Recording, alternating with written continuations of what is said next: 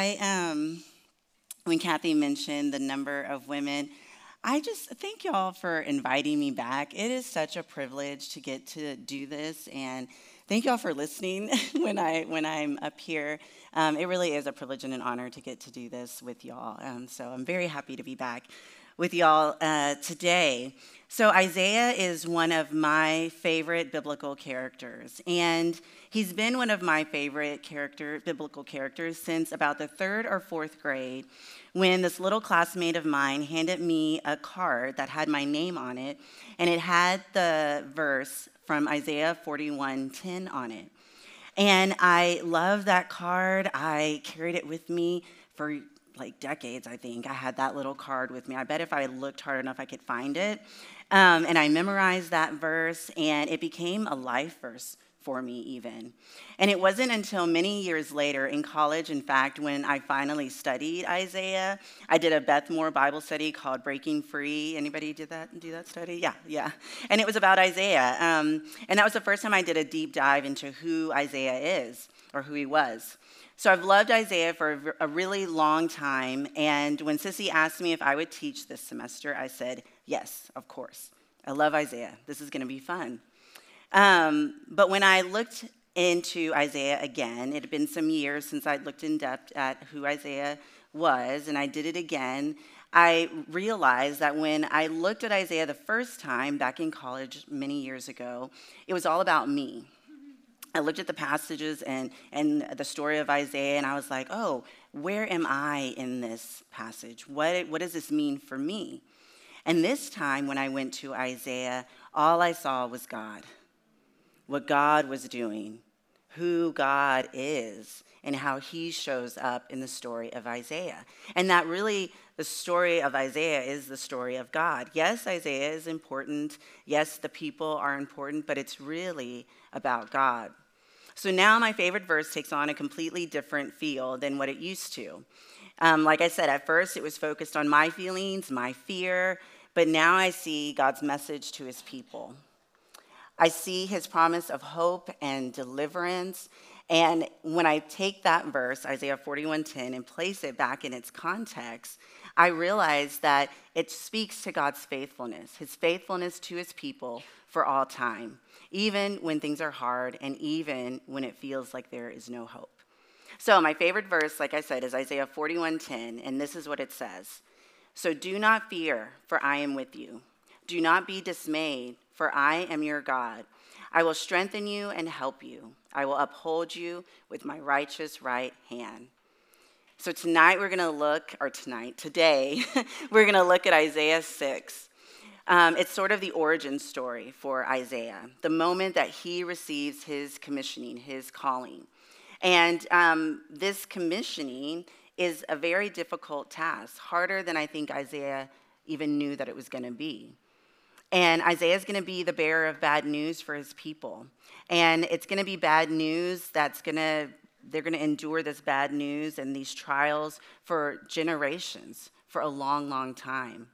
And so for the people and for Isaiah, God's message against fear in Isaiah 41:10 is going to be greatly needed. It's going to be essential for them to not fear as they continue to go through trial after trial after trial.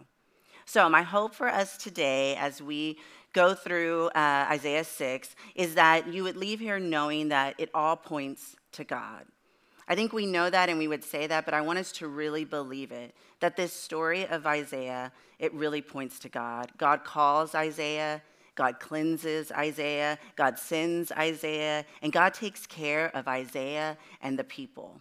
God is their God, and God is our God as well. The same God that was there for them is the same God that is here for us today. So, I grew up in predominantly black churches. My first church, the church that I was baptized in, was this tiny black Baptist church with red carpet and red cushions on the pews. We went every Sunday. It was called Greater Mount Olive Baptist Church. My grandmother was an usher. She wore those white gloves that were like spotless. And it held maybe 50 people. So that was my first church experience. Then my second was an African Methodist Episcopal church, an AME church. And I don't know if you guys know anything about the AME denomination, but it was the first denomination founded by Black people in, 1816. And that's the church where I spent most of my adolescent years. It was a little bit bigger. It held maybe 100 people, but it had the same red carpet and the same red cushions on the pews. And my dad was a deacon. He was on the steward committee. He was in the men's ministry, and we were at that church all the time. And then the last church that formed my childhood was my grandmother's church on my father's side. So my dad grew up in North Carolina in the backwoods of North Carolina where there's nothing but tobacco fields. And every time we would go home to visit family, we would go to this little tiny white church that was in the backwoods in North Carolina.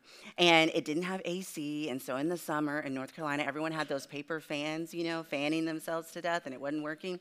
And that church was completely different than the other two churches that I grew up in because it was a holiness church. And I don't know if you know anything about holiness churches, but in my opinion, holiness churches, they're charismatic, but they put charismatic churches to shame. It's a lot that happens in those churches. But those are really formative for me.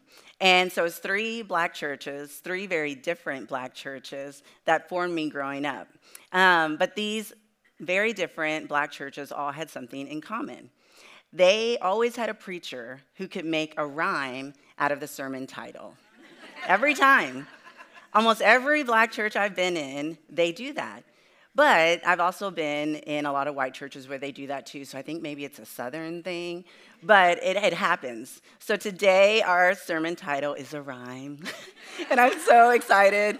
It is Woe, Low, Go. I know, I was doing the message and I was just giggling as I was writing because I was thinking back to my pastors and I was like, man, they would be so proud of me if they knew that I had done this.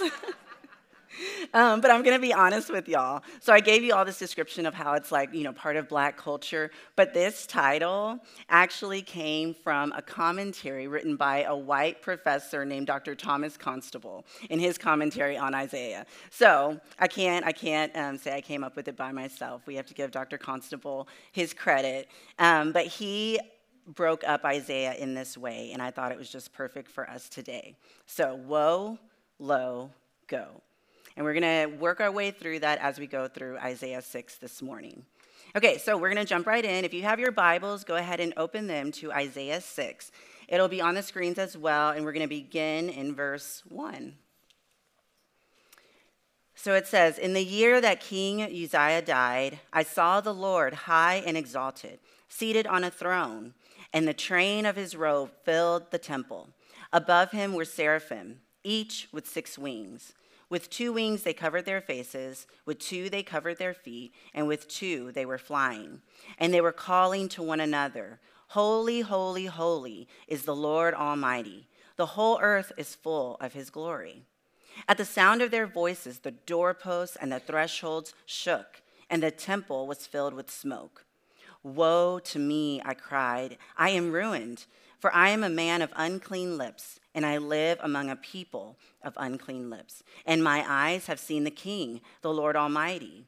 Then one of the seraphim flew to me with a live coal in his hand, which he had taken with tongs from the altar. With it he touched my mouth and said, 'See, this has touched your lips. Your guilt is taken away and your sin atoned for.' Then I heard the voice of the Lord saying, 'Whom shall I send, and who will go for us?' And I said, 'Here I am, send me.' He said, 'Go and tell this people, be ever hearing, be never understanding, be ever seeing, but never perceiving. Make the heart of this people calloused, make their ears dull and close their eyes. Otherwise, they might see with their eyes, hear with their ears, understand with their hearts, and turn and be healed.' Then I said, 'For how long, Lord?' And he answered, 'Until the cities lie ruined and without inhabitant, until the houses are left deserted and the fields ruined and ravaged, until the Lord has sent everyone far away and the land is utterly forsaken. And though a tenth remains in the land, it will again be laid waste. But as a terebinth and oak leave stumps when they are cut down, so the holy seed will be the stump in the land. So that's Isaiah 6. There's a lot going on there, right? And what is really happening? Well, our friend Isaiah is coming face to face with God. The God that he has followed, he is now, in this vision, face to face with him. And I love reading the Old Testament, y'all, especially as we've gone through the Old Testament together, because crazy stuff happens in the Old Testament especially. And I can't help but think, what is Isaiah thinking in this moment? Like, what is he feeling? Was he creeped out? Was he scared maybe? Well, thankfully, Isaiah tells us, right? It says right there in his word that he cried out, "Woe to me! I am ruined, for I am a man of unclean lips, and I live among a people with unclean lips, and my eyes have seen the Lord." Woe is our first word. Woe in the dictionary means great sorrow or distress. It says that it's even used, often used hyperbolically because it's an overreaction. When we say woe, usually when people use it, it's kind of an overreaction. So Isaiah has come face to face with God, specifically the Lord Almighty. And in some of your translations, it might even say the Lord of armies, right? Pointing to the power of God. And I can just imagine that he's like just done. He's probably throwing up his hands and he's saying, I just saw God. Now I'm going to die. Everything, this is crazy. What's going to happen? No one can look at God and survive. So I'm just done. I'm just going to die, right? And so he's experiencing great distress and this great sorrow. And he says, I am ruined. And why does he feel this way? Because he's unclean. He's standing in the presence of God and he is unclean.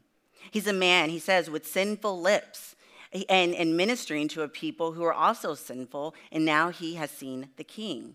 So I just picture Isaiah maybe hyperventilating, waving his hands, just kind of hysterical about what he has just witnessed.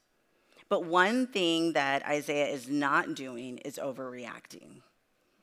Because if you came face to face with God, this would be a natural reaction. This would be an obvious reaction to anyone who comes face to face with God. Because Isaiah recognizes who he is because he recognizes who God is. And so this is the natural response. And Isaiah is a man with some status, right? It says in your books, it gives you a little bit about him, right? He's someone who's close to the king. He's respected by his peers. He's a statesman. He's a preacher. Similar to Paul, if Isaiah wanted to boast about himself, he could. Isaiah could have, entered into this vision and maybe, put back his shoulders, puffed himself up and felt like, yes, I'm supposed to be in front of the Lord. This is where I'm supposed to be. I can handle this, right? He had every reason to do that. He had all the position and all the power. But instead, he sees God and he falls apart. He recognizes his brokenness and he recognizes that there is nothing in him, nothing about him that can make himself clean, that can allow him to stand before a holy God. In fact, he sees nothing but this tremendous chasm that exists between himself and God. And so rightfully, he cries out, woe. Woe is the position that we should all take when we recognize who we are compared to who God is. Woe. Despair at the realization that there is nothing that we can do to bridge that gap. There's nothing we can do to bridge that gap. And so we feel, woe, we are unclean. So Isaiah recognizes his sinful nature in light of a holy God. And then something strange happens, which is weird to say something strange happens because this whole chapter is pretty strange. But it does. So the angels, the seraphim, right, they're described as having these 6 wings. 2 are covering their faces, 2 are covering their feet, and then with the other 2, they are flying. And so one of those angels pulls a burning coal from the altar and touches Isaiah's lips with it. So we're going to geek out a little bit on these angels because I found the research that I did on them a little bit fascinating, especially in this section with what they're doing. So this is the only place in Scripture where the seraphim are described. And they are in the presence of God. These are the angels that are constantly in the presence of God. And they have one job, to proclaim the holiness of God over and over again. They say, holy, holy, holy. 3 times they say it as a sign of the perfection of who God is. His holiness is perfect. Holy, holy, holy, over and over, emphasizing the perfect nature of that attribute. And then the word seraphim means fiery ones. So if it's not weird enough that these angels have 6 wings, they're also engulfed in flames. They are the fiery ones. And so this angel that is engulfed in flames goes to the altar, picks up a coal, a burning coal from the altar of God, and brings it and touches Isaiah's lips with it. But why did an angel, and it says, this is the other thing, it says he didn't pick it up with his hand. What did he use? He used tongs. So why is an angel engulfed in flames picking up a hot coal using tongs? Well, your first response might be, well, because it's hot. It's hot. But they're engulfed in flames. So it's not hot to them, right? So there must be something else going on. And the other thing that I found in one of the commentaries that I consulted is that it's probably has nothing to do with the temperature and everything to do with the holiness of God. That this coal comes from the altar of God. So the angels that are there to proclaim, that he is holy, the angels that are with him all the time cannot even pick up that coal with their hands. They use tongs to pick it up because they are not even holy enough to touch it. Isn't that crazy? Like the holiness of God is something that is just incomprehensible. It's just incomprehensible how holy God is. And so this angel brings this coal over and touches Isaiah's lips with it. And then the angel says, see, this has touched your lips. Your guilt is taken away. Your sin is atoned for. And so the coal from the Lord's altar is what takes away Isaiah's sin. It has been atoned for. God himself has done it. It has nothing to do with Isaiah. It has nothing really to do with the angel. God himself has done it. He's the only one who can make Isaiah clean. So our second word is lo. The word lo appears in the King James Version of Isaiah 6, verse 7, which is the verse I just read. And so in the KJV, it says, lo, this hath touched thy lips, and thine iniquity is taken away, and thy sin purged. Lo, or in some of your translations, it might say behold. And it means to look, especially at something that is impressive or remarkable. Lo, look, Isaiah, your lips, your unclean lips are now clean. Look what God has done for you. He's not destroyed you. You're okay. He's made you clean so that you can stand in his presence because he wants you here. He's invited you in, and he has made it so that you can stand here.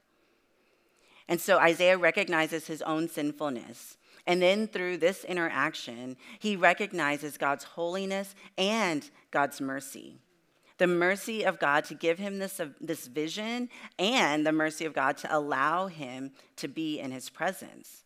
And so at this point, I imagine Isaiah's countenance probably changes a little bit. He goes from maybe hysterical and fearful to probably experiencing just tremendous gratitude in a way that he might not even be able to express, that God would make him clean in this way, that God wants him in his presence.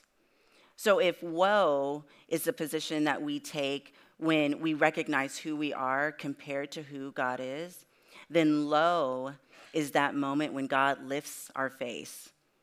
And he takes away our despair. He takes away all the things that make us unclean, and he invites us in.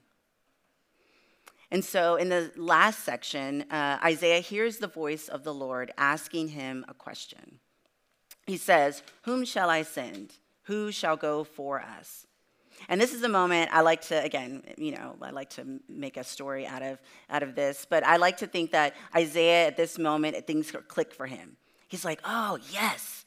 God has just asked this question. Here I am. This is my moment. This is why I'm here. Because Isaiah responds immediately. Immediately he says, here I am. Send me.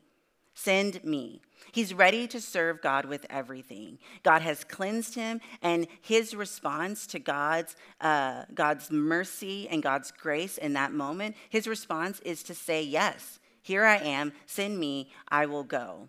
He can do no less than respond that way, right? The God of the universe has a job for him, and he responds yes, right? And so I like that. I like the idea that God gave him a choice. God didn't have to give him a choice, right? God could have said, hey, here's the job, you go do it. I've already chosen you, you're here, so now go and do. But God asks the question. He gives him a choice. Even though God knows what Isaiah is going to do, I like that he asks the question. Because at least for Isaiah has the opportunity to say yes. He has the opportunity, maybe even just for himself, to really solidify for himself that he wants to follow God, that he's willing to follow God, that whatever God asks of him, he's ready and willing to do. Because at this point, he doesn't even know what God's going to ask of him. And so I wonder if he knew if he still would have said yes. I like to think he would have.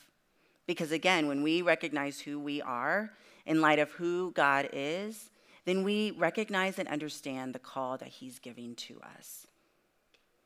And so go is our last word. God responds to Isaiah's volunteering as tribute with these words, and they're hard words to hear. He said, go and tell this people, be ever hearing but never understanding, be ever seeing but never perceiving. Make the heart of this people calloused, make their ears dull and close their eyes. Otherwise they might see with their eyes, hear with their ears, understand with their hearts, and turn and be healed. This is not a happy message.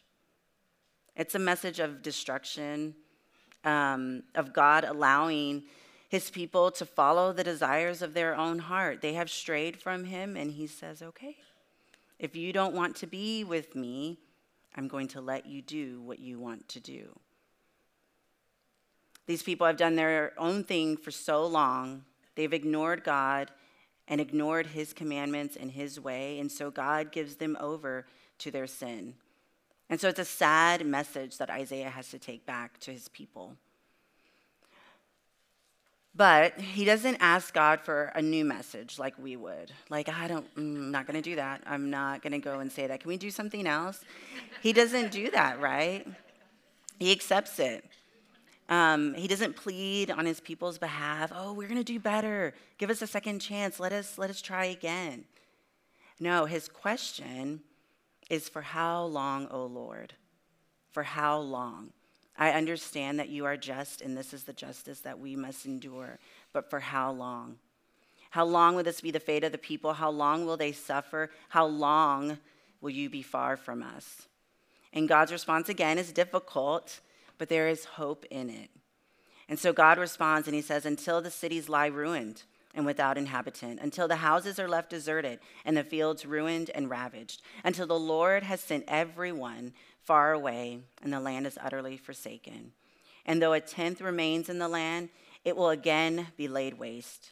But as the terebinth and the oak leave stumps when they are cut down, so the holy seed will be the stump in the land.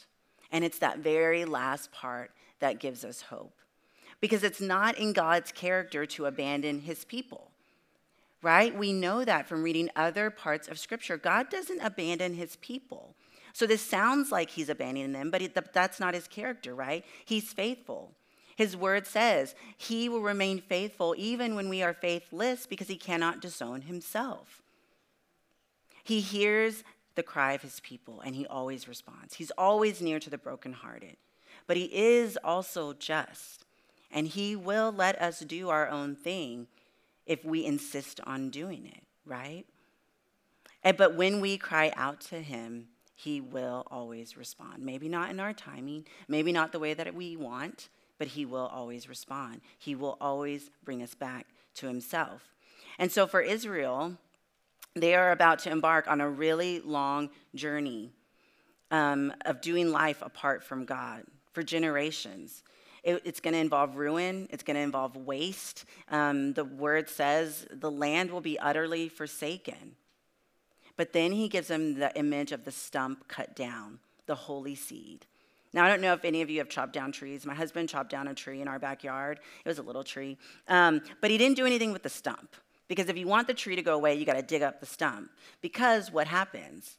That stump begins to sprout that tree again. Right? And so now we have this like bush tree in our yard. But that's this picture here. The stump looks dead. It looks like it's been destroyed, but there is still life in that stump. And so it's not the same tree that it was. That's gone. But there is still life. There is still there's still something going on there, and God is going to redeem that. And that seed is the hope for the future, right? The reminder that God has not completely abandoned the people. The reminder for Isaiah, when things are going to get hard, that God is going to keep his promise. The reminder that the people will eventually be redeemed and return. And when things seem impossible and fear will become their constant companion, Isaiah, I think, is going to remind them of his experience, of this story, of his woe when he felt utter despair at the sight of God.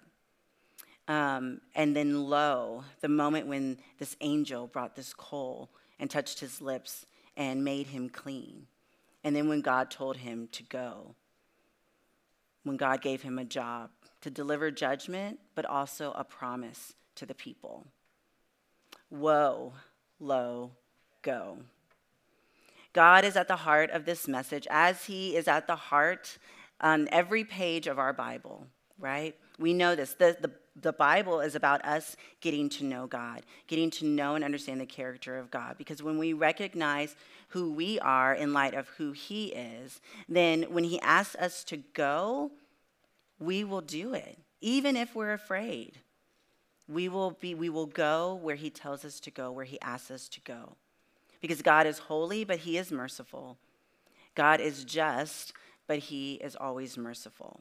He wants a relationship with us, and he will do the work. He will do what it takes to make us clean. So the first question I want you guys to consider today is, do I know God? Do I really know him? Because I'm not sure Isaiah knew him until he saw him face to face, and then he knew him differently, right? And then the second question, or set of questions, is how does my knowledge of God change the way that I see myself?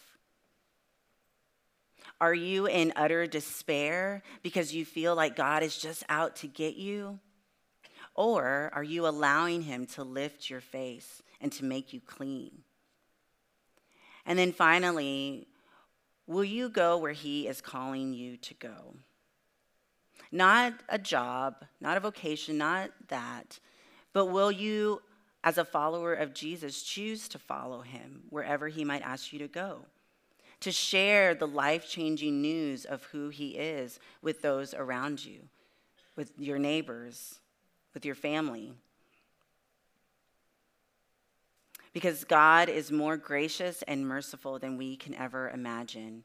And that news needs to be shared with others. There is no one else in the entire world in existence who can enter into our stories and change our lives. There is no one anywhere who can enter into our lives, into our stories, and change them. Only God can do that. Only God can do that. So we're going to end with a quote from A.W. Tozer in one of my favorite books, The Knowledge of the Holy. If you haven't read that book, please go get it. It's tiny, but it's really good, The Knowledge of the Holy. And this is from his chapter on holiness. He says, "We must hide our unholiness in the wounds of Christ, as Moses hid himself in the cleft of the rock while the glory of God passed by. We must take refuge from God in God. Above all, we must believe that God sees us perfect in his Son while he disciplines and chastens and purges us, that we may be partakers of his holiness." Let me pray for y'all. Heavenly Father, Lord, may you Give us eyes to see and understand your holiness the way that you did for Isaiah, Lord. May we see you for who you are, holy, holy, holy, all powerful. God, you are the only one who can step into our stories, who can change our lives, who can make us clean. And so I ask, Father, that you would make each one of us clean. God, that we might turn our faces to you, that we might trust you anew today, knowing that, Lord, you are faithful. You will always remain faithful, and you are always near to the brokenhearted. You are near to us. Even if we have strayed from you, God, you and your power bring us back to yourself. There is nowhere we can go where you are not there. God, we cannot hide from your presence. You know us, you love us, and more importantly, God, you invite us into your presence. God, we are overwhelmed with gratitude and thankfulness for the fact that you would invite us in, Lord. Make us clean, make us worthy of your presence. Teach us how to follow you. And God, help us to be obedient to go where you are calling us to go. Father, I thank you for these women who are faithful to following you, to studying your word, to getting to know you, God. May you continue to create in us an appetite where we want to know more and more and more of you. God, thank you so much for this time. I pray this in your son's name. Amen. The question, I don't know if they were able to put it up there, but I want to make sure the question for you guys to discuss at your tables is that second one. How does the knowledge of who God is change the way that you see yourself? So that's what you'll discuss at your tables for just a little bit. How does the knowledge of who God is change the way that you see yourself? Mm-hmm. Mm-hmm.